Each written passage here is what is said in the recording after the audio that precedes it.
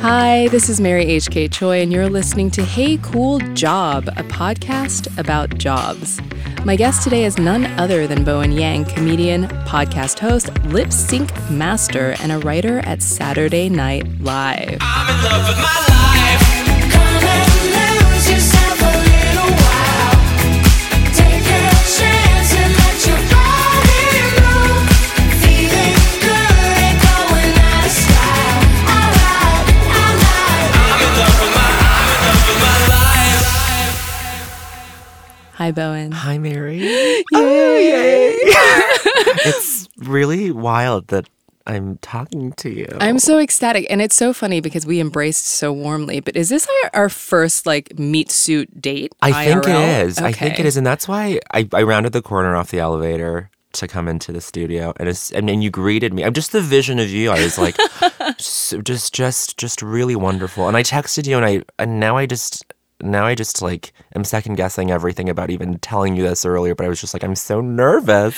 I don't know why. I literally came off of a crazy fucking week at this stressful ass job, and for some reason the stress locus of the week for me is talking to you. But no, in the you stress sense of this is the good kind of stress where I'm like, this is cool that I'm doing this, that I get to talk to Mary. I'm so excited. But so yeah, as you were mentioning, it is Sunday, which means that this is your day. You had a crazy day yesterday. Thank you for coming in and spending your day off with us. Of course. I mean, I have the next 2 weeks off. Okay, and it's that's my nice. last little, what is it? My last little liminal break In between your micro schism between craziness. Yes. So is this day typically the day out of the week the only day where you feel truly free? Yes, but then the worst part of it is truly being oh, I got to go on Monday and think about a pitch idea to pitch to Emma Thompson. It's all of it just looms ahead of you in this crazy way that is just just fills you with dread at all times. Well, okay, so there does definitely seem to be an ambient built-in terror that is just native to the show itself. Sure. But the thing that I always so I really like SNL right now, and it's funny because I've been watching it, I think, more conscientiously since you started. Oh, really? Yeah. But it's been good for a while. But I think there's this thing, especially because it's 44th season. It's been around for so long, where people almost compare it to other shows that make you laugh. But if you just pan out just ever so slightly, you're like, this is a live-ass show that's made up. Right. Wholly from scratch. Exactly. Every goddamn week. Yes. And so the mechanics of that, if you think about it, it's crazy. Just mind-blowing. For me, the coolest part of the week is if you're lucky enough to get a sketch, what they call picked. So you write all night on Tuesday, you stay up till 5. Wednesday's the table read with the host where people sit for 4 hours and just read through 40 some odd sketches. And then about a dozen or so get picked from there. As soon as picks go up, this is all very internal lingo, but as soon as picks go up, the writers who are on the piece just rush over to the production offices, and you just make the rounds with set design, costumes, hair, makeup, or props, all. And that to me is the coolest part, where you're just oh, this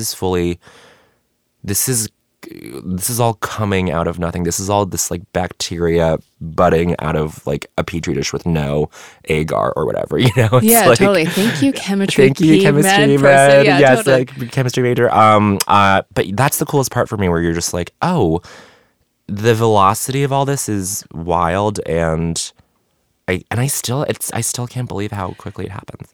Although that is kind of crazy, because on one hand, you're oh my God, yes, one of my stories is picked. But then you're holy shit, I'm on the hook. Yeah. And because I imagine that even with all this experience, even with the table read, there's so much in making that come to fruition, where you're fuck, I see all the holes or the flaws or the thing that I wrote, but maybe the prop team can't furnish in 24 hours. Exactly. Wow. Yeah. This thing happened recently on the Kit Harington episode, where I wrote the sketch with my friend Will, where Kit is with his wife at a grocery store, and then he looks around and he's oh my God, I think I see my ex. I think I gotta go say hi. It's the right thing to do. Do you mind? And his wife's like, yeah, sure. And he walks over, and then we widen to reveal Beck Bennett in a full BDSM like get up with like nipple clamps and As you do, as you do.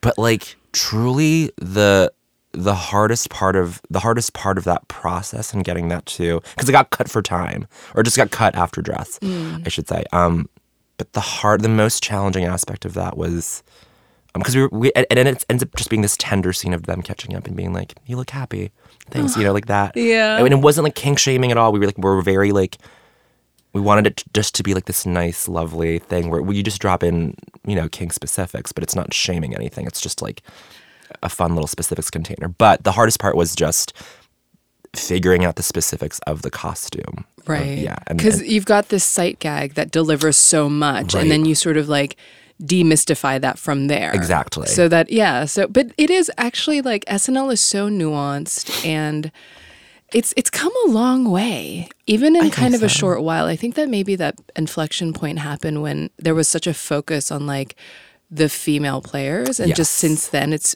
sort of built on like kind of a bananas and nuanced and like very weird, and like there's a lot of voices Totally. in SNL that you can like really tell now. Right. I mean, I think that's like the great part of the show is that it just Frankensteins all these different sensibilities together. Where there is space. Like, I'm just amazed even at like, I'm just amazed that like there's space for like a weird queer like facet to like a piece where it's just like, okay, well, let's write something where Emma Stone plays like the wife who gets cheated on in a gay porn, and how she's like taking that very seriously as an actress, or she's an actress who's playing that role, Right. and she's showing up to set being like, what's like, like who is this woman? What's my motivation? Right, really? exactly. Yeah, No, that was totally. the whole piece, and then and I was just like, this is never going to make it onto TV. I kept telling my writing partner Julio on that, I was like, or my collaborator on that piece, I was like, I don't know how this will ever go, and then it got pegged, and then all week I was like, I can't believe this is being made, and that this is going to show up on the screens of any random like person. that's the other thing too. Like, I feel almost that SNL is tricking me into watching NBC again, and so I've never seen more Raymore and Flanagan ads in wow. my life. I'm like, oh right, Drag terrestrial. them. I was like, no, but I was like, this is terrestrial television, and I am Yes. here for it. And that's the part that's also really funny, where I'm like, yo, this really genuinely is on NBC. Sure. And you're like, and I guess it can't really live anywhere else. And like, the thing about SNL is that it's a show that would never be made today, like because it just with the budget and with like, yes, the pain in the ass factor. Just Totally. someone like some bean counter in accounting land being like, is this platform agnostic, would be like, this is too expensive. Yes, for where yes. it lives. Exactly. Which is kind of like the thrilling part of it. So again, stepping away just for 1 second. Yes. Yo, how fucking bananas is it that you're on SNL? It's bananas. It's crazy, It's right? crazy. And I haven't like vocalized that very much this year. This is my first season, so it's all still. I mean, like, I think like everyone just says like, oh, you don't fully like find your footing or whatever until your second season there. Well, I imagine because for the first season you don't feel your face at all. No. Oh my God, that's perfect. That's the perfect description. Yeah, I'm fully just. I mean, they tell you to just be a sponge and just absorb everything you can, and I think I'm still in that state. So, how do you manage some of the terror that accompanies it? Oh, I mean, I've done a bad job this week where I just like take everything personally, which is like, it's the last place where you Like, how so? where you're working on a piece, and then you have an instinct and you have like a vision for something where you sort of put that out in a certain way, and then whoever's working on it with you, be it like a director, a set person, a wardrobe person, will just push back in a way that will push back in a way that is probably reasonable in any other setting, but like with like literally you wrote this thing 2 days ago and someone's telling you, well, like, yeah, this is like what we were talking about. It's like we can't get this cardigan in this color. And all of a sudden, like, you think that's the one keystone to the whole piece, and you're like, well, this is all going to fall apart. And wow, how dare you attack me? You know, it's like No, sure. And the also, like, leaps. you try to write a fucking skit in 2 days. Totally, you know? totally, Like, totally. But yeah, I mean, I think I think the way that I've managed it so far, which is probably still like very much in flux, I'm still learning, but like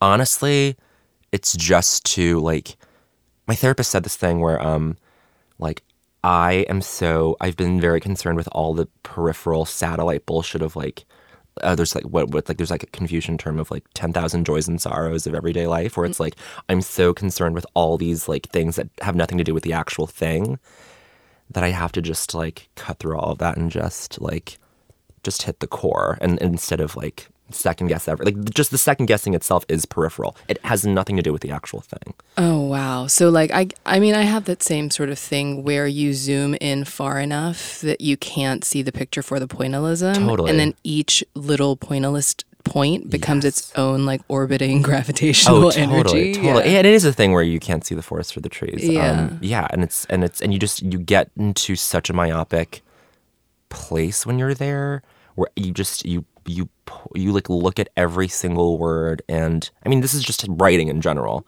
right? Where you just like hack and slash at just words and just the order and the syntax and whatever. Like, what is this communicating? What if we said it? You know, it's kind of wild. Yeah. I have those days when you wake up and all you can do is just like pi in your head. It's like 3.1415 just forever. Yeah, totally. Wow. How do you sleep during the week? This was a bad week for I'm all like, and this is the thing about SNL too. It's like, doesn't matter. It's like, if you have an amazing week, that's great. Like, your feeling about the show and about working there mostly has there's such a weird amnesia to it. Like, it's such a short-term memory in terms of like your experience at that show. Like, I'm just pulling from stuff that I've experienced in the past 3 weeks, and everything else is a blur to me. Everything before that is like full amorphous, just totally formless. I can't even remember like where I was like when this person hosted and what I had in. That's kind of awesome. That's like, I think part of the human condition. I think that's the only way that we can cope with mortality is that we reset after a while when we're too panicked. Right. Yes. But I guess it's both good and bad, where just everyone just resets and levels back out to the same baseline on Monday, where it's like, doesn't matter if you ate shit or if you like fucking soared on Saturday. You have Sunday to just recover, and then Monday everyone's like back at zero. Right. So the points don't transfer either way. No. And there's pluses and minuses with that. It's crazy. Like, I went in knowing that full well because I had friends who worked there already, and they were just like, well, this is what you should expect. And I was like, okay, well, I feel like I can probably like, I don't know, just like think of the whole experience as a collective, as like a collection of different, of like times that you've been validated or whatever. But no, it's true. Like, you go in Monday being like, okay, cool, fresh start, which is beautiful, which is the way you cope with mortality. Yeah. But also, yeah, I guess it's that thing of like going back and forth between your like experiential self and your narrative self. And like, no matter what someone tells you and no matter how you process that intellectually, the feeling of it is you're like, holy shit. Yes. And this is just how, well, first of all, to answer your original question, I did not get sleep this week. I did 2 pre-tape sketches, which is like just like the video, like the film stuff, the stuff that's not live, even though it's a live show. But I was on 2 of those, and so that's like for the vernacular. It's like either like the ads or like the digital like shorts and like things like that. Exactly. Yeah. And so did a morning shoot from 7 a.m. to 2, went to 30 Rock, took a nap, failed. Tried to take a nap and failed, and then had another shoot from 4 p.m. to 3 a.m. So that was a 20-hour day, and it was like, and you've still got cool. a show to put on. And then you gotta go home and like close your eyes for a few hours, and then get up and go in on Saturday at like 1. If you don't have a sketch in that evening show, do you still have to go? You still have to go for the tables, and usually Saturday afternoon, like the beginning of the day, is when head writers will come in with the cold open, basically whatever's because that has to be the most like topical thing, and it has to just be, it's usually the longest thing, it's usually it's always topical, and it just has to be like a joke, sort of Gatling gun of jokes, where you're just like, okay, and then we just need pitches on what can Julian Assange say to Lori Loughlin, like, okay, great. And so it's just you kind of have to be there just to be present, and it's good, and it's I don't know, it's like the noble thing to do. But then like I mean, for the Kit Harington show, after I found out my BDSM sketch got cut, I was like, okay, I'm just gonna go to this bar with my friends, and then that was actually this moment where I was like, I got there and it was this queer space, and I was like, oh, I haven't had this kind of meaningful connection with like people, like outside world people, in so long, and this is fully rejuvenating, and I need this, and I need to remember this feeling and where this goes in like context with everything else. And so yeah, that was wild. But you don't have to be there if you have nothing on. Once dress rehearsal finishes, then you can go home. But so that actually kind of speaks to this other turbine. So like even if your sketch doesn't get picked, in order to be a part of the room that writes the cold open, you still have to read the news every day and like really know what's going on, even outside of like 30 Rock and like all this stuff. Totally. Do you feel like that sort of roving mind also kind of like depletes a lot of your like RAM? Well, yes, 100%. And then the other part of it is that you read the news in this way now where...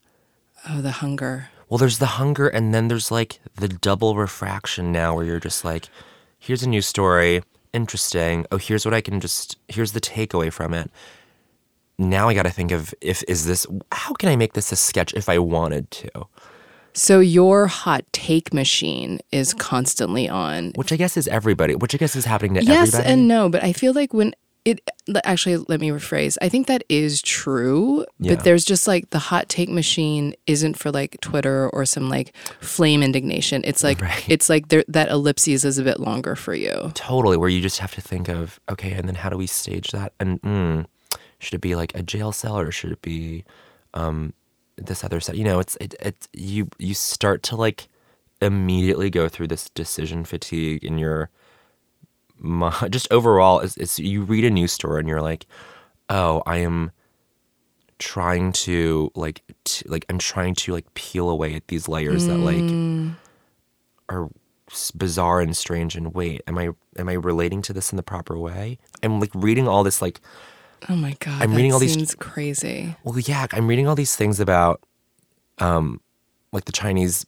spies trying to get into Mar-a-Lago and being like, well, like, how can I do this without any Asian cast? And I'm like, do I write an update piece where this happened? You know, it's just like, yeah, that's the weird thing. Well, also, I can imagine that you're doing this when you're hearing about something, and then you're like with your friends in a bar, and they're like, "Did we lose you? Are you still here?" Oh, like, if what's I was going to a bar on? with my friends, that would happen. Yeah, yeah, totally. I'm just not going to bars with my friends.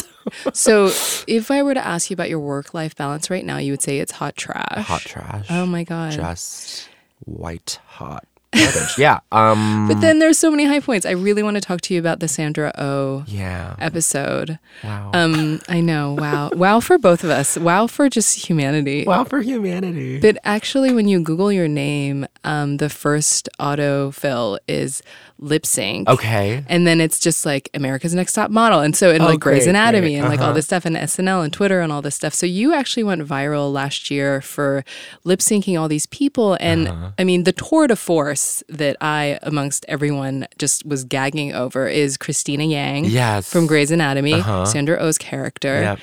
And then you do this episode with her on SNL. How was it? I probably don't have enough distance from it yet, but I will. I'm filing it under like best week of my life. Because you also did your like on-screen debut. That was crazy. It was a truly bonkers week. I finished that week being like, I will never have a week as crazy as this, no matter what. Even if Lauren abdicates his role to me. It's like there's no just hands you the scepter. Exactly. Yeah. I'm like, I will not get crazier because I wrote 2 of the pre-tapes. Same deal as this Emma week. Did you write checks? I co-wrote checks with my friend Julio. I wrote that, and then I wrote the Discover Card Us sort of thing. Ego. That was also really weird. Yeah, it was weird. So good. Yeah, it was weird, but it was like a top of show thing where normally they want to like slot the more accessible Gen Pop things at the top of the show. But like that was like top of show, because I think Lauren just wanted it to be like, okay, I want us to have like an Us piece, a Jordan Peele thing, because it had just come out. So I was on 2 of those, and I was co-writing monologue with my friend Sudi and another writer, Frank Gillespie. Did they put you in the monologue because you're Asian? They're like, you'll do it. You'll do it. Well, literally, the monologues I've been on this season have been for Awkwafina, Momoa, Hawaiian, and Sandra. So it literally has just been the Asian host. And we're like, okay, fine. You're like, we've got one of those now. Yes, and we must at least ceremoniously put it on. Yeah. No, it's funny actually. So you're in this skit. It's about like Putin. It's like the Kremlin report, I believe. It's Kremlin meeting. The Kremlin meeting. And you're in it, and you're literally playing Kim Jong-un. Uh-huh. And it's one of those things that on paper, and again, intellectually, if I was just like, oh, of course they put like the East Asian writer as Kim Jong. But in the moment, I was like, I'm so proud. Oh, thanks. I've never been prouder. And you were also so good. Thank you.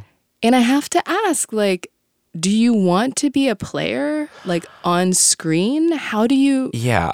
Because you were great. I mean... Thanks. And sharing a scene with Sandra Oh, not easy? I mean, actually very easy, because she was just giving me back rubs, like behind the door. I mean, backstage, I guess, but it's just behind the set.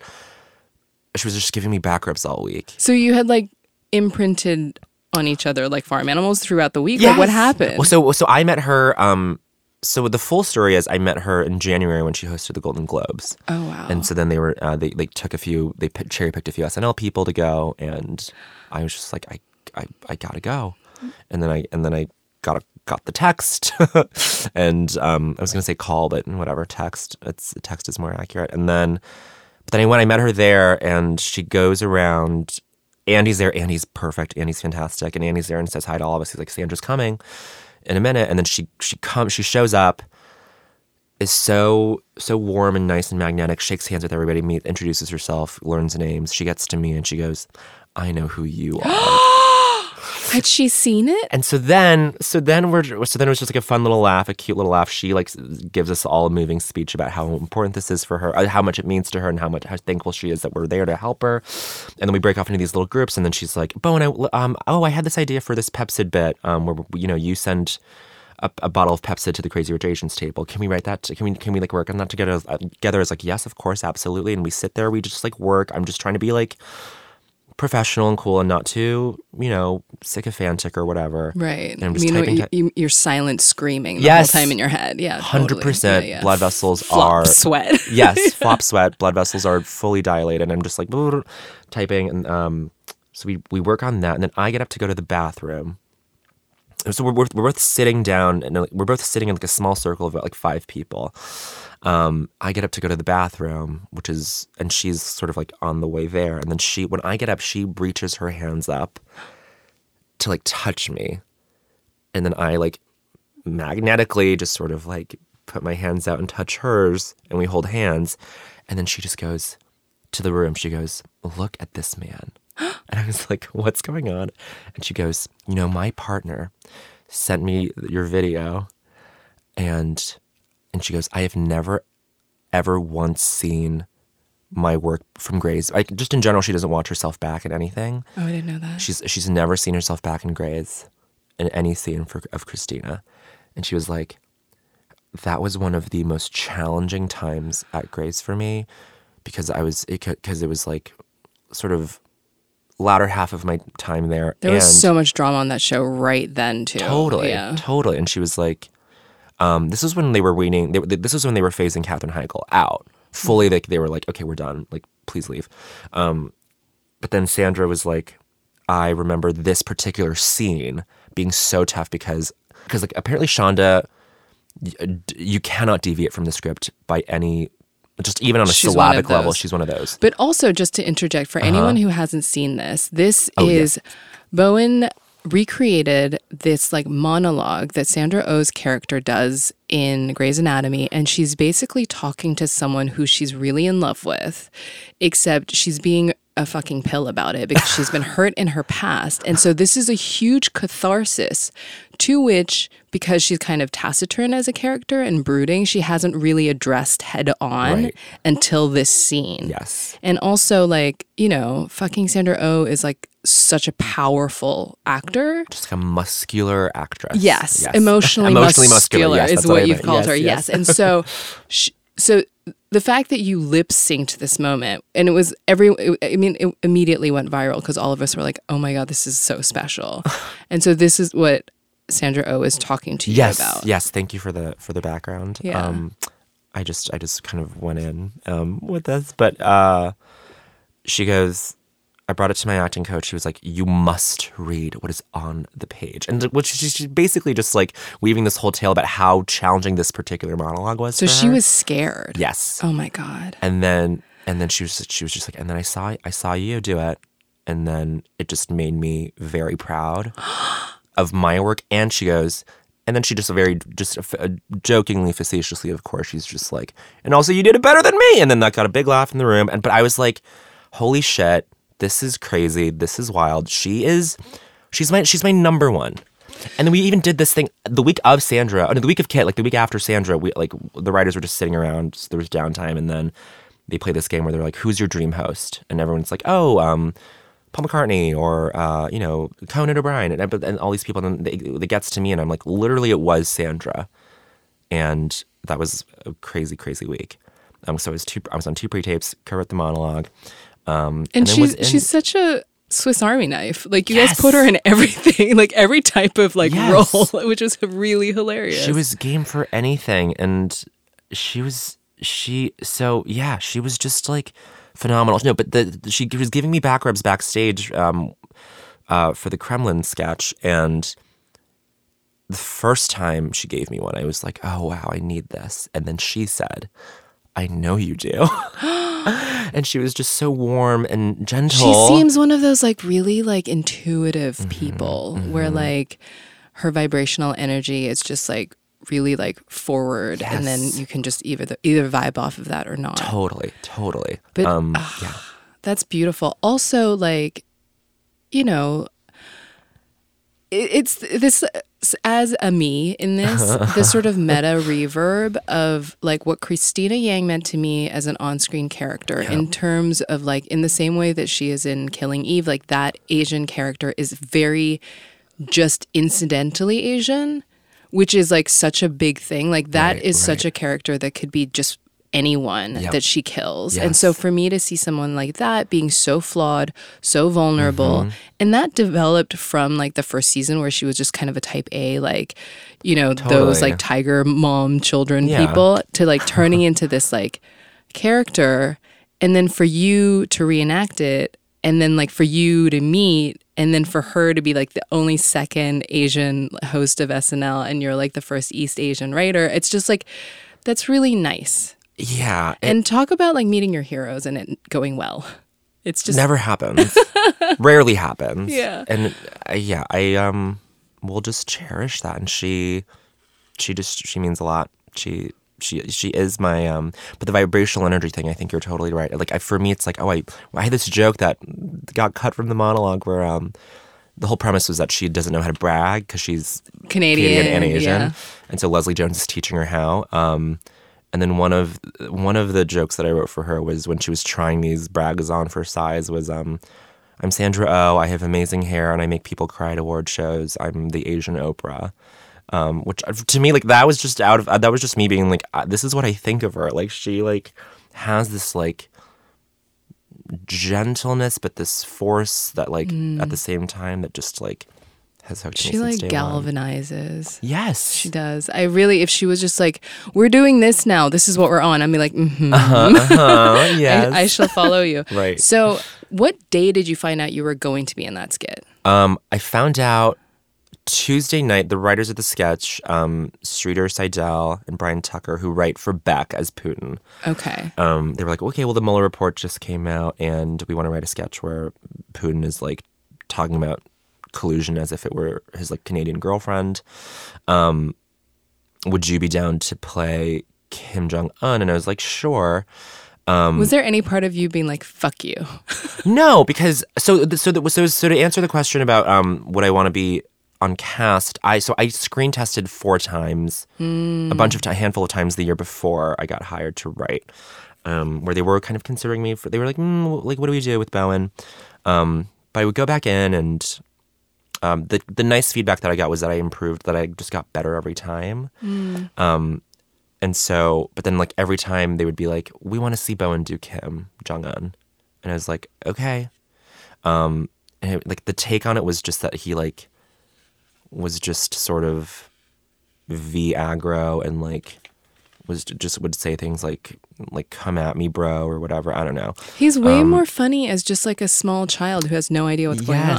I think so too. Yeah. I was just like trying to take out, and it just, I don't know. But then, so then these writers approached me about playing him on Tuesday on writing night, and I was like, oh sure. But then Streeter goes, and this is just his way of just communicating things. He just goes, yeah, and so I guess on Wednesday at the table you can just mutter some Korean gibberish. I was like, okay, maybe. I was like, I don't know. And then on Wednesday I go up to him, I go, maybe it's probably for the best that I don't do anything at the table, because I don't want to just like make up marble mouth sounds.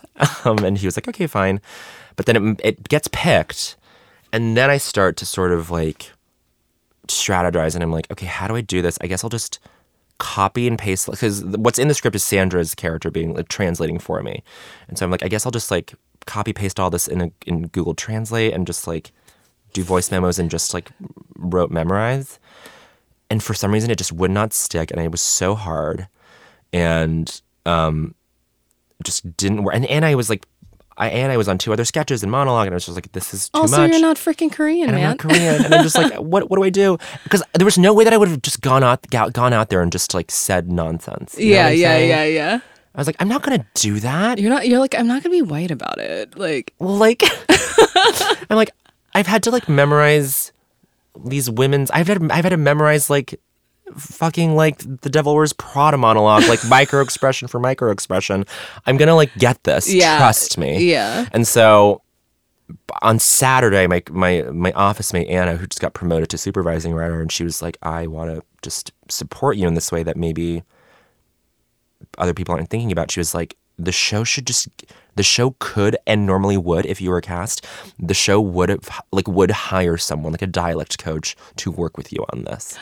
And I was like, oh, I didn't know that. And so then she's like, let's call up our friend Karen Chi. She's this Korean writer at Seth Meyers, also worked on the Globes, also met Sandra. She had flown back in from Korea that morning.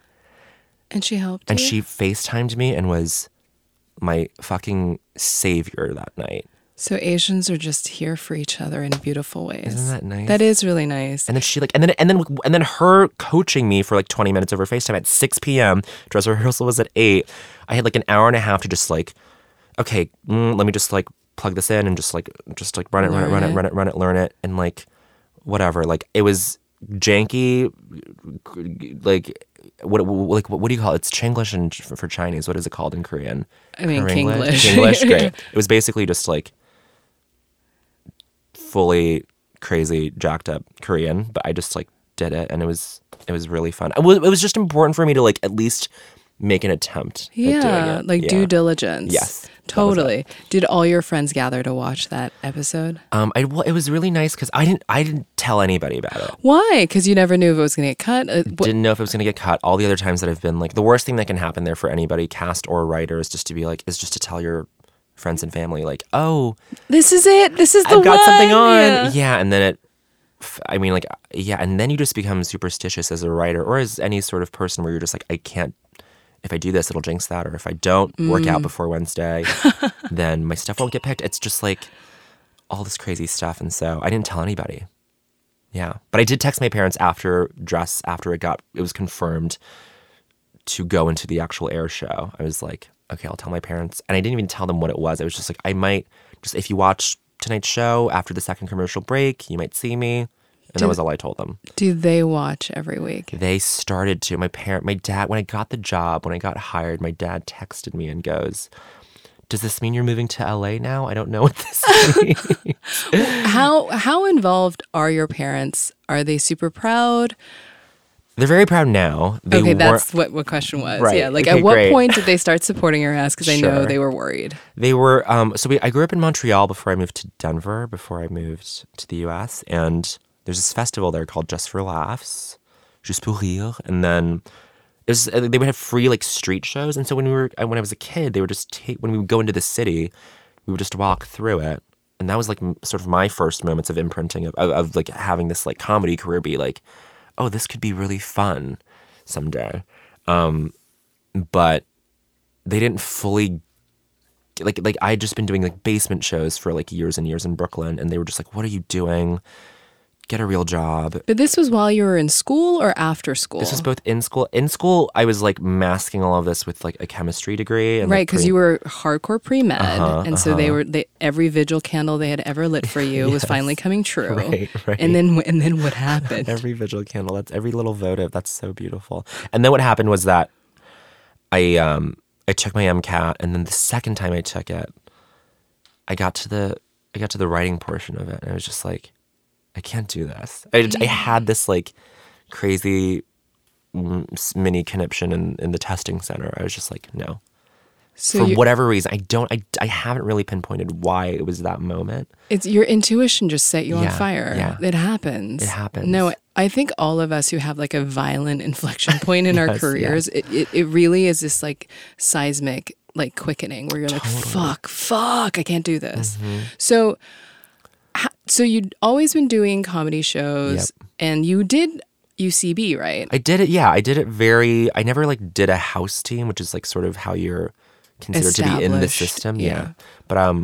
But I did runs of shows there, and then like that was like sort of the little cohort of people that I was hanging out with. And UCB is like you can basically take improv classes there, Yes. and like you like matriculate kind of, and it's Kind like of, yeah. basically this is like my Wikipedia on it. No, Amy Poehler please. founded it. Yes. It started in Chicago. Uh-huh. But basically it's like a finishing school for comedians. It's like it's like a grad school. Yeah, it's more like yeah, it's just like it fancies itself. It is like an accredited theater institution or like educational institution. So it's that. I don't mean to say it fancies itself. It is what it is. But I like for years and years was trying to just break into that system and be like, why aren't they?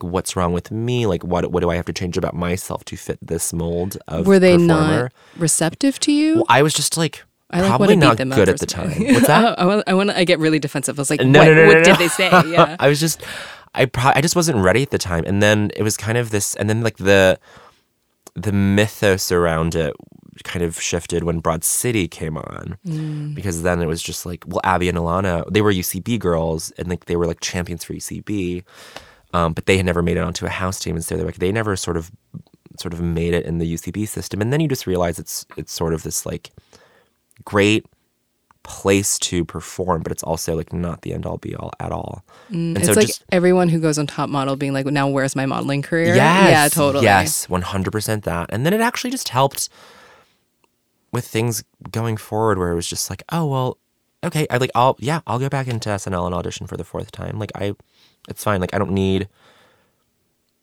really need to sort of like there's not like I would love to work there, but it's not this like I'm not spinning out, figuring out what's wrong with what I do. Well, also, it kind of seems to me that it would be like a false sense of security to like then become like a big fish in that particular pond. Totally. And like, yeah, it's true. Like, you can find your success elsewhere. Right. And so And like, also, isn't comedy like in end of itself just like this brutal kind of like sandblasting thing of like getting better like live Yeah. in front of people every Yes. fucking night anyway? Yes. So how frequently were you doing like stand up? So like between me and like Joel Kim Booster, I mean like first Friend of all, the pod. friend of the pod, Yeah.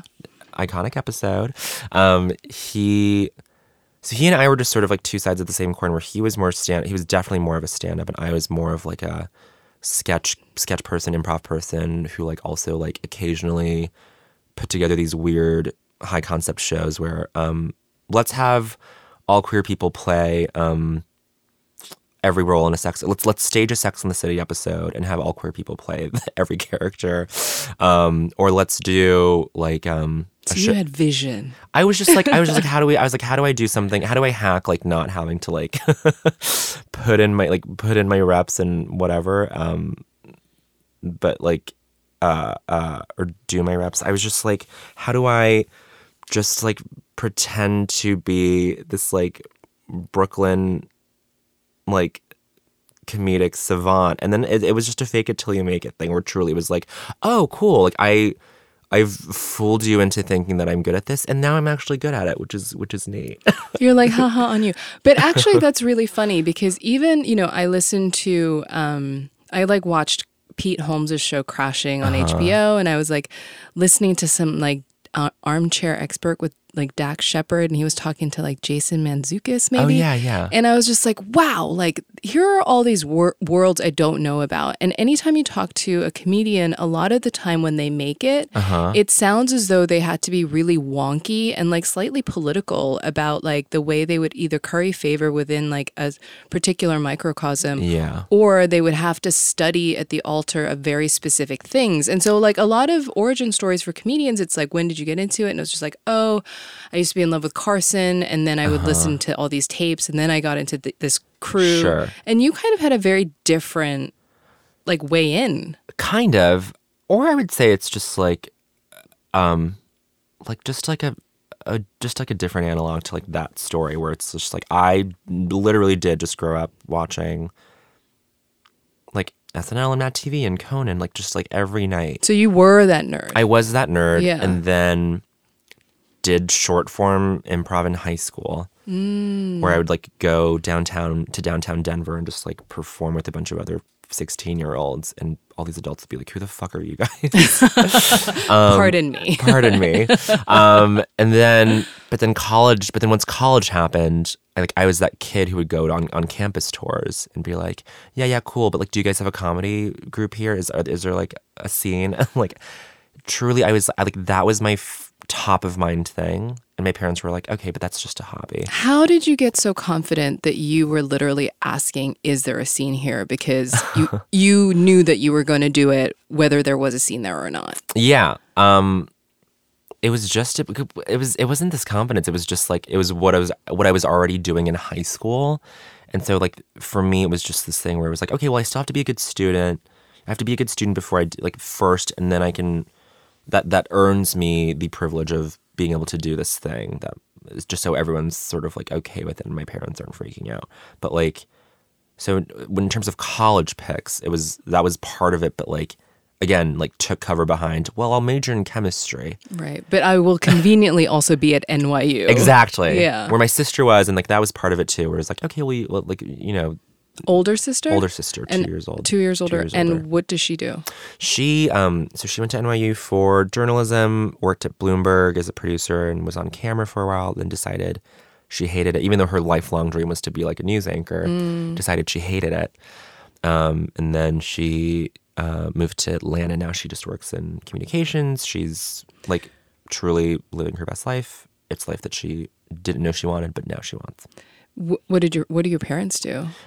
My mom was a gynecologist in China, and then when they moved, now she just does like histotechnology stuff. Like she's like hospitals will send biopsies to her, and she's the one to just sort of assay it or whatever. And then my dad is a mining explosives engineer. So they're hella smart. Hella smart. So you come from like a long line of academics. Yes, and my mom, well, yes, on my mother's side, and my dad like literally grew up in like a dirt home in Inner Mongolia. So he was the dream. He was the dream, and my mom was like the lineage of, well, you come from a long line of like highly intellectual academic people, scholarly people, and my dad was like, and your other story is this is all like so many things are being realized for you. And then the other thing was like my mom being like, if we had stayed in China, like you wouldn't have been born as the second child. Yeah. And so that like fully throttles me into like a full existential despair every time I think about it. But and then the other thing that my mom says is, And it's just her flexing, but she's always like, if I had stayed, if I had stayed in China, all my classmates keep saying, or it's not her flexing, but every time we go back to China, like her classmates will come up to me and my sister and be like, if she had stayed, she would have become like the equivalent to like the Surgeon General, or like she would have like been like the biggest fucking deal. So in order to give you guys a better life and so that you can exist, your father had to defy every expectation and alter reality, and your mother had to abdicate the Surgeon General throne. Yes. And with all of that and their hopes and dreams and expectations, you have elected to become a comedian. Yes. Isn't that fucking crazy? But then That's awesome. It's like lately it's been a nice, and like I mean, because you did it. I mean, you won. Like of the most significant and storied things, you're literally a writer in SNL. Sure. And like, but yeah, like, but the moment that like it registered, the moment that they were like, oh, cool, this might work out, was when I went to when I went to the comedy festival in Montreal, when I got booked for it last summer. So was that beautiful? Where it was like nice. a full circle. Totally. And so that was when they were like, oh, that's the thing. I'd like done TV shows and like I'd done all this stuff and like meant nothing to them because they were like, we don't relate to, and like we don't know what that is. But then when I went to JFL last summer, they were like, oh, cool. And then that was the same week as when my friend Matt and I did like went on the Tonight Show for this quick thing. Yeah, I saw that. Yeah. And then it was like my mom's coworkers would come up to her and be like, we saw Bowen on TV. And that it took other people saying Bowen's doing so well for her to be like, oh, I get it. He's doing all these things. Well, that's the same thing with my parents. They don't get it until it's translated back to them by, in my mother's case, by church people, because that's the highest authority in terms of like actual cachet. Crean Church. Yeah, exactly. Yeah. So they're proud now. Yes. How did they like support you financially during the like sort of like heavy low times? Were there financially low times? Oh, for sure. How gruesome? Because that's the thing. Wanting to be a comedian in New York, it's like, oh, good luck, pal. Yeah. Cute for you. Cute for you. It was very dark in the beginning, especially when it was the inflection point of like, oh, I'm not doing the med school thing, by the way. They were like, what? Move home immediately? I'm like, no, I'm going to try to make it out here. I'm going to temp. And they were like, excuse me. What are these words? Now you're just saying words to hurt me. Yeah, totally. And I was like, I'm going to try to like, I'm going to like scrape by for like a year or so. And then like there were just times absolutely when like I would like be in the red and like my dad would like drop $200 in my account. I'd be like, okay, I better make this right someday. What did it feel like when you had to ask them, knowing that they were already low key, like devastated, furious / scared for you? Like I think it's like the most humiliated I've ever felt. Just like just inwardly humiliated of just being like, wow, pure trash that I'm doing this. That I'm like going up to my dad and being like, hey, so I know my sister is like killing it, and like she's the one who's like just being all firstborn about it. Exactly. Yes. And I know she like whatever has checked all these boxes for you in terms of like what she's doing with her life, but like, I don't know if I'll make rent this month, like, so that like for about a year, that was like the weird lurch through my finances. How did you maintain like faith that you were going to make it in those times? Oh, I think it was just like getting numbed to the work of just being like, okay, well, I'll just do everything. Like I will just like go home and stare at a wall for like an hour, and then I'll just like write stuff, or I'll just come up with ideas, or I'll go to an open mic or something. How hard is that? Because that's the thing. It's like being a writer, just because you're sitting down at your desk, just because you have carved out the time from like earning money in other places to write, just because you did write, just because you liked it, just doesn't mean it turns into money. No. And so that's the thing of this, like, this suspension of disbelief. Like, how do you maintain that? Well, I liked what you said recently. I think it was on like, it might have been on Hey Cool Life or something, where you were just like, work that is not seen or released or published or like I think this is literally on a Saturday where my sketches got cut and I was like, God, I suck.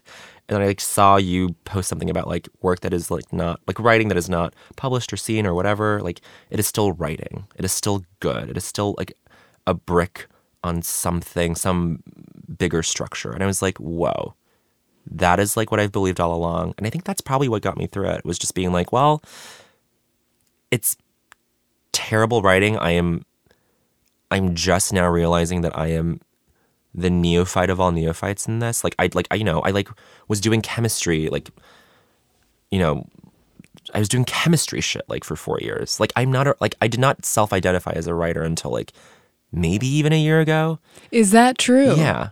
Wow. So do you have imposter syndrome? Yes, 100%. Well, this is a question that I get asked a lot, and someone actually just DM'd it to me on Instagram too today. Like, how do you deal with imposter syndrome? Because it's hard to be you because there isn't a you to look to. Sure. And literally, Joel came to the show last night, and like we had a fun drunken moment where we just like clutched each other, and I was like, because Joel's on Shrill, Joel's on Shrill, Katie Bryant's show, yes, and he's amazing. He's so good in it. Yeah. And he's writing for Big Mouth currently, and just doing so many great things. But I like Joel and I like looked in each other's eyes last night, and I was just like, God, sometimes like you're the only person who understands what I'm going through. Well, yeah. I believe that. Yeah. I mean, like it's so much pressure. We Yeah. all look to you with such expectation and like hope in our hearts. Oh, that's really nice. I texted Joel and I was like, "Are you proud?" And he was just like, "What do you mean?" And I was just like, "The show, you're great. You're so Yes, prominent, uh-huh. and your body fat is like what, like 3% right now? 3%. It's Oh, like lower, crazy, yeah. like -4%." And he was like, "Oh, you know, I've just been running around." I was like, "No, you have to, both of you."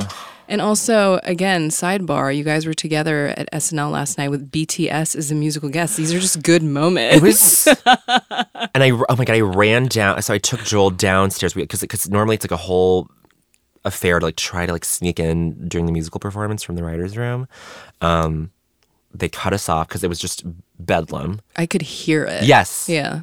And so then we like walk back defeated, and then 80 literally goes, no. She's just like, you guys didn't get in? And we were like, no. She goes, no, come with me. Like brushes past the security guards, places us, then she's like, bye. And I was like, Angel. I knew she was great. Oh, she's great, right? 1,000. Also, she's like the best. that's what I mean. I think I started rewatching SNL circa 80 Bryant, Kate McKinnon because they're so good. Fantastic. And her show is incredible. Yep. And also just the other thing that I feel like people don't know about SNL, like that studio is fucking small. It's tiny. It's so small. Tiny, and it's like a floor and a half of space. I think I went one night and I think Gaga was a musical guest like a long time ago. yeah. And I didn't get in either. Obviously, I was like watching it. I was actually watching it in Lauren's office, which is like a very cool. hallowed space to Yes, watch it from. yes. But like there was no way we were getting in. And I peeked in and I was like, this room is tiny. It's tiny. And it's like in this fucking mid-century deco, or not even mid-century, you know, it's like Art Deco, like, yeah. Totally. Gilded Age Yeah, craziness. of radio maybe. Yeah. yeah. No, so it's great, but it's also hard. But yeah, I just I the way I deal with imposter syndrome is just to like I do think I'm lucky in terms of having someone to look to, which is for me right now is honestly just Joel.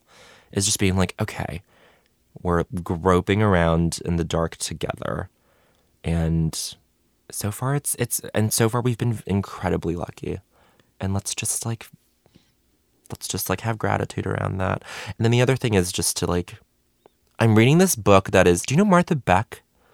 She's like the self-help guru, and like I'm fully into this book that she has. And she has this self-awareness around how like new agey and I love new age. I love self-help. Say more words. So it's called, the book is called Steering by Starlight. It was recommended to me by this other writer, legendary writer, Tammy Sager. One day she's just like, you should read this book. And it's all about like your inner stargazer, but it's whatever the force within you is of like just like the core thing that is like surrounded by all the bullshit, the 10,000 Joys and Sorrows. Like that is like who you should like try to access and whenever you can. And so like she talks a lot about like that setting your destiny and like the good things that have happened to you in life have been because you like have like engaged with that thing. I know this is like so. No, I have it. Okay, great. So You're with me? On board, yeah.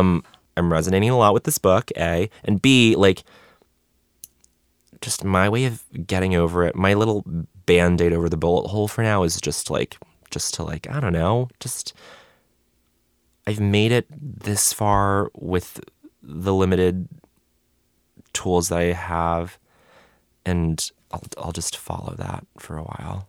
No, I think that's true. Like, I have this on my best days. Mm-hmm.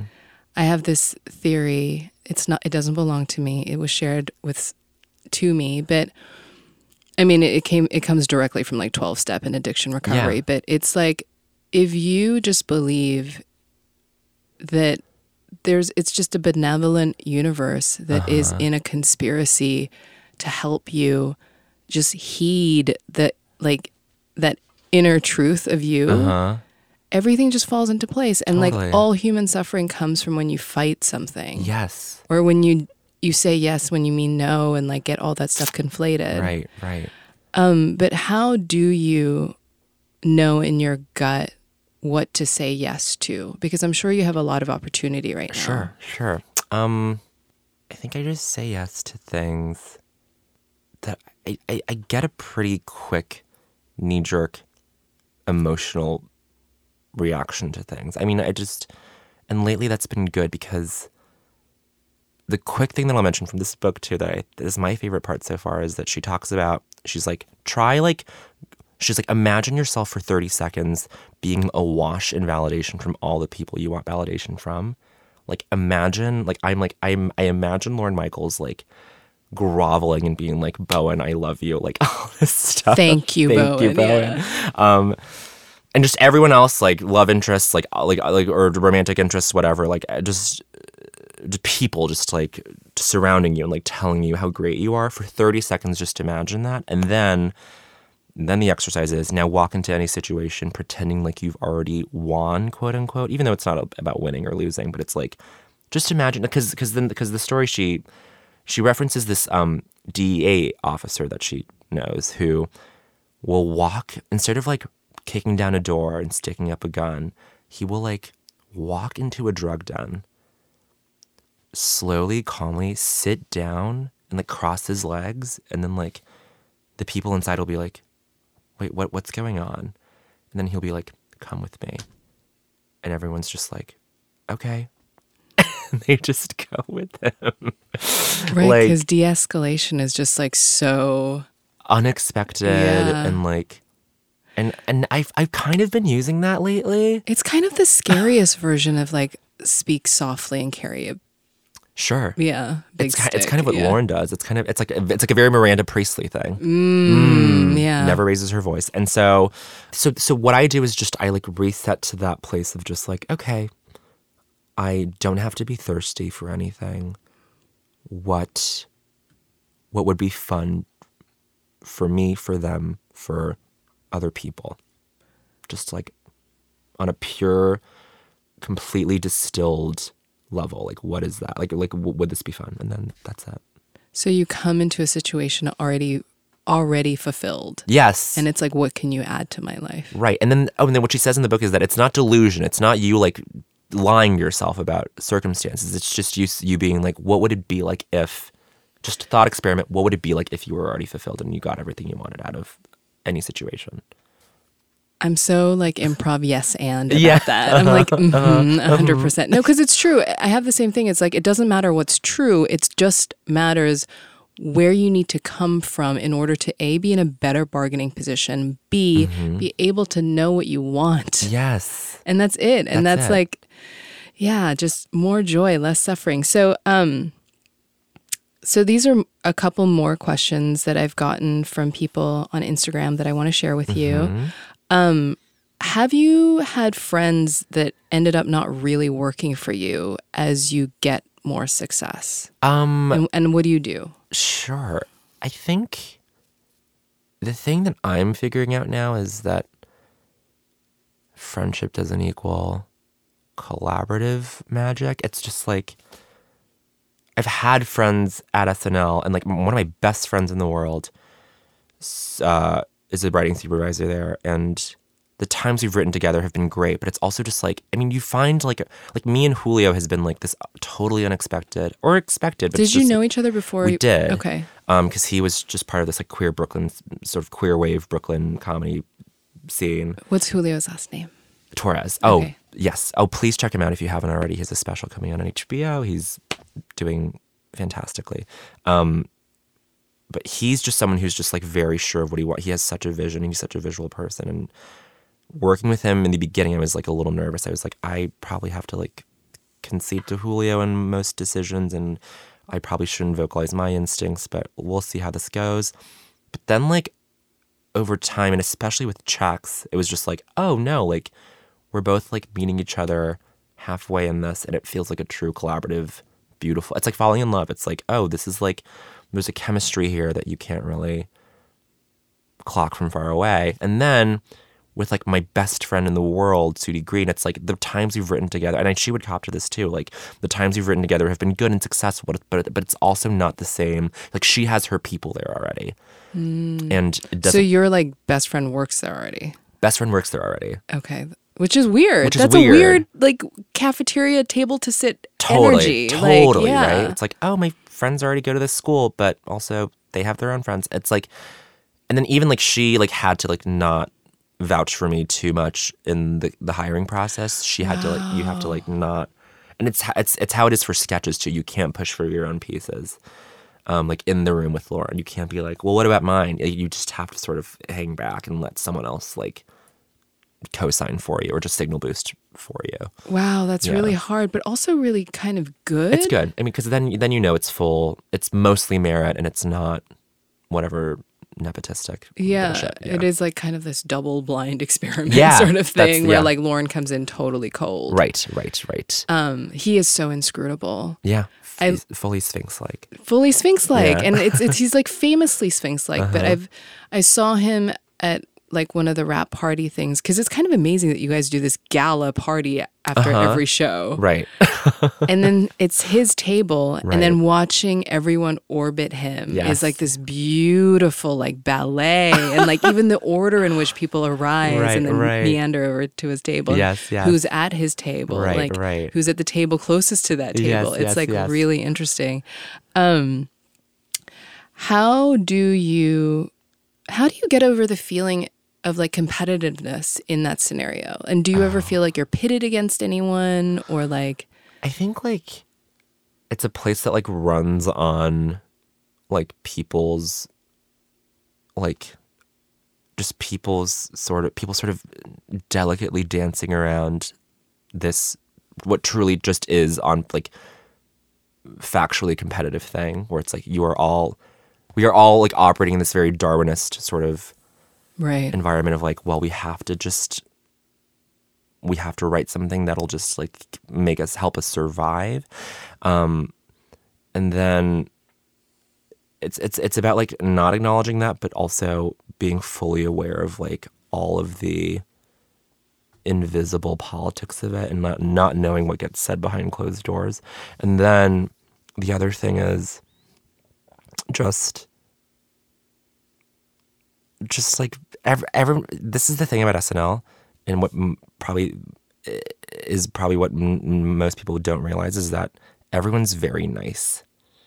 No one's like mean or vituperative. Everyone's just very nice to each other. I feel like because it was famously like louche and crazy, like, you know, In the early circa days, in the yeah. early days, like the Belushi days, like Yeah, season yeah. literal 2 or whatever. But like now it's just like everyone always says how professional it is. Yes. Because I think it's just accrued so much. I don't know. Just it's clout, man. clout. That's that's exactly. But also it. Darwin is actually a good point, because it really is like evolutionary biology. Like comedy changes Yes. so much. and on such a granular level, and the metabolism right now, just because of social media, is so fast. So fast. And like the show is unrecognizable if you watch it even like 6 seasons ago. That's what I mean. Pre-Trump. You're like, what? Yeah. And even the stuff that has nothing to do with politics, it's just like, oh, like the voice is drier. And the voice is like even, or it's like weirder, or it's just like. Weirder, drier, so much more like to the minute. Yes. Like people expect you to know who, like, you know, Tekashi 6ix9ine is. Totally. You know, which is just like a new kind of SNL where you're like, Yes. oh, okay. Right. Like this, like even like, yeah, a decade ago it was all about broad shit. Yeah. Just like we aren't cross-dressers funny, LOL Yeah. type shit. Yeah. And now it's like, oh, we would never put a man in a dress. Unless It was, Yeah. unless like all these other things lined up. But it's like, Yeah, it's yeah. a very different show, so it's like no surprise that it has to be so nimble. totally. Yeah. Week to week, because you have so little control over everything. Like, what is a self-care thing that you do each Mm-hmm. week without exception because you just really need it? This is the most boring answer, but I think it is just exercise. and it's therapy every Monday, where all I do is basically talk about work and boys. And then Tuesday I give myself like the morning to just like drink a coffee, read a book, journal, and then I have this terrible cadence with just like morning pagey type things where I just like I'm like, okay, I'll just like vomit out 700 words, and then I'll feel good about just the process of like even the kinesthetic thing of just like of typing. So you don't feel calcified when you turn around and try to write again. Exactly. Yeah. But then I think the main thing, is just exercise, and I do it every Wednesday. And so far in my writer superstition, I'm just like, well, on the weeks that I don't exercise on Wednesday, my stuff doesn't get picked on Wednesday night. And so I better like, even though everyone's like sleep deprived the morning of Wednesday and they're like, I can't, like you're just catatonic walking into the office and being like, okay, I gotta talk to this person and this person and this cast member about how they should read this line at the table. Because they are just sort of selling the thing to an audience, to a room full of people who work there. And it's all a sketch lives or dies in that moment. Like that's the most nerve-wracking part of the week for me is Wednesday. Is just having your peers and all these other people who work in all these other departments just like sitting there and like listening to it and being like, that's funny. Like these creative professionals judging your ha-has. And so Wednesday I like make it, lately I've made it a point, because especially on Sandra week, I was just like, I have all this energy, I gotta do something with it. Yeah. You got to rub one out. yeah. I mean that. Basically, But yeah. then I went to Soul Cycle on Wednesday morning. Oh, that's a good unit. Yeah. Darkness. I usually Yes, cry in yes. Soul Cycle, and it's 45 Great. minutes, so It's perfect. Yeah. It's nice. So I've done that on a Wednesday. And I think I'm going to keep that going for the next 3 weeks before the season ends. And what happens when you're like trying to sell it and you've written it for a player, like an actor in mind, and they just like shit on it and they're like, nah. Does that happen? No, pretty much doesn't. Like this is the thing about everyone just being nice. No one's ever going to be like, this sucks. So they root for you. They root for you. They're just like, whatever you like. Okay, That's so nice. because because the writers basically produce. Once your thing gets picked, you are sort of put in the producer role. Okay. Which I think is kind of brilliant. And I think that is like Lauren's genius. Is like, okay, well the writers are gonna like soup to nuts like manage every creative aspect of this. So the actor is just playing their position. Exactly. And then if it's like for like Kristen Wiig playing the target lady, like she like is a writer on that Right. piece. You know what I'm Okay. saying? So Well, the also- cast. yeah. Wait, what were you gonna say? Well, that energy, it's like you're not going to be like, no, Kristen, I'm pretty sure I know what you should Exactly, be doing in exactly, terms of like exactly. micro expressions. right, and, like, right, yeah. right, for sure. And so, but the cast is never like no one's ever gonna be like, I can't. I don't feel comfortable. I don't want to do that unless you are like making them do something uncouth. But for the Oh, most that's part, amazing. it's nice. Also, that kind of gives them some surrender and like they can be immersive in that role too. Right, and they because I can think the just- power struggle just wouldn't work. Right. Totally. Totally. So you are on a show with Awkwafina and BD Wong. Mm-hmm. So that's going to be like all the important Asians are in the Just show. like a fun little quartet of Asians. And Yeah. and you're on screen, you're playing a cousin. Like, have you started shooting yet? So Like, we shot the pilot last summer. Okay. And then we're shooting the first season this summer. So it was so a you nice- are going to be working forever. but A on lot. for a while. But shooting this show is, I bug Nora about this like constantly. I'm like, I'm so excited. It's like the thing that I can't believe. That's to me is the most surreal thing. SNL is great. And I do like catch myself being like, I can't believe I work here. Like last night, BTS, like after I saw BTS, I was like, first of all, this is a moment that this non-English speaking K-pop In Korean. in Korean. Like, not dubbed, not No. anything, like people phonetically learning Korean to sing along. Yes. I was like, this is incredible. This is a moment. Even 80 was like, I can't, this is just really cool that this is happening. And I was just like, yeah. And then I had the thought to myself, I was like, oh, this is a really cool place to work. But like the Awkwafina thing is this fully different thing where it's just like, oh, like I get to like help. Truly, this sounds like shitty humble pie, but I'm just like, I can't believe I get to like be a part of her career in this way where I'm just like, I get to share this thing with her. Also, Awkwafina.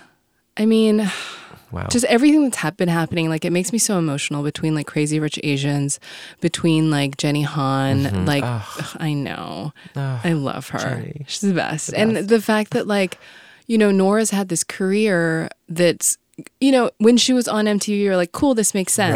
Right, totally. And then, she like books an Oceans movie and now she's like just a critical darling. Now she's in this A24 film. Yeah, and then now she's got this show and like Right. she's going to be the lead and she's like got this like writer's room that's Yeah, all women yeah. and it is such a beautiful moment that we're experiencing. Yeah. Does it feel scary to you? For her, or for me, For you? or just in Because general. you as a part of it, because you are definitely part of this like larger cultural, you just like juggernaut. It's a little scary. Yeah. Yeah. But also, I mean, like, for now at least, like for now, not focusing on the pointillist, on the pointillism or the granularity of it. It's just like, oh, how cool is it that I get to do this? Which I know is like such a PR'd line, but it is just like, I visited the writer's room a month ago and they're just going through like storylines and like all this stuff for me. And I'm just like, this is incredible. And I look up and it's just like Nora's face, BD, me, and Lori Tianchen, who plays her grandma. Right. Yeah. And I'm just like, that's fucking unreal. And the experience of shooting the pilot was very emotional because I wrapped and I walked away and I was like shaking and I was like, I didn't have to explain myself. I walked onto the set and it was all Asian actors and we sat down and we'd have this scene with food in it and then BD's like, oh, pro tip, like for food scenes, don't actually eat because then you're just take after take, you're going to have to put stuff in your mouth and For swallow it. continuity. For continuity. He's like, and then Nora was like, oh yeah. This is like the thing that like, this is like one of the first things you learn that they don't tell you about that you learn from doing is like food scenes. Nibble on what, like it was rice, it was fried rice, and I was just like, my first take I was like just like shoveling stuff in my mouth. You're like, And I was like, yum, and they were like, and then Nora and BD were like, no, don't do that. In like the warmest, gentlest way.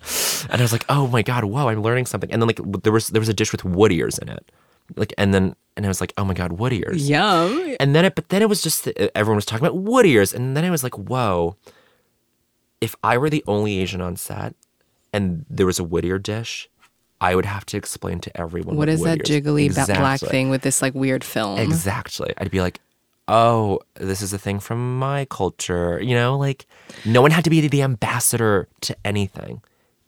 And that blew my mind. And I was like, this is what white people feel all the time. Oh my God. Yeah. That's and beautiful. And I left that set being like, I really hope this gets picked up. And here we are. And here we are. And I can't wait. I love that you came on the show. Thank you so much. And I love that we get to have this. I love that we get to have this. I I fangirled at you on Twitter so hard. And I don't know, this is just a really great moment. I feel like you wrote like the new Goodbye to All That in my book about leaving New York. I was like, what? This is crazy. And I don't know, you're the best. You're the best. I'm so glad. I'm so grateful that we get to have you. Oh, man, Yay. I'm grateful we get to have you. Thank you. I'm in love with my life.